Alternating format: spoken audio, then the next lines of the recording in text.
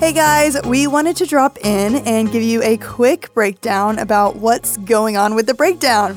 Maybe you've been wondering, maybe you've been missing us. Well, instead of a weekly breakdown episode that we've done in the past, we're doing a series breakdown.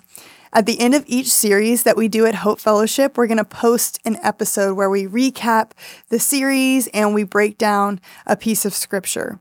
This is a great opportunity to maybe schedule a coffee with some friends, maybe a breakfast. Hey, maybe even it's like a group text or something like that. But what you can do is you can come together at the end of every series and ask questions like, hey, what did you learn?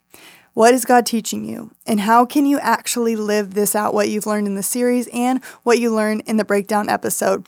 That's a really easy and practical way to use the breakdown as a resource so that you can continue to grow in your faith. And maybe you're thinking, man, I miss those every week episodes. I want to encourage you guys, go back and listen to those old episodes, but you can also use the resources we mention in there and continue digging into God's word for yourself. Our next episode is going to be live the week after Easter. So mark your calendars and don't forget to subscribe so you know when a new episode is available. And we will see you guys on the next episode of The Breakdown.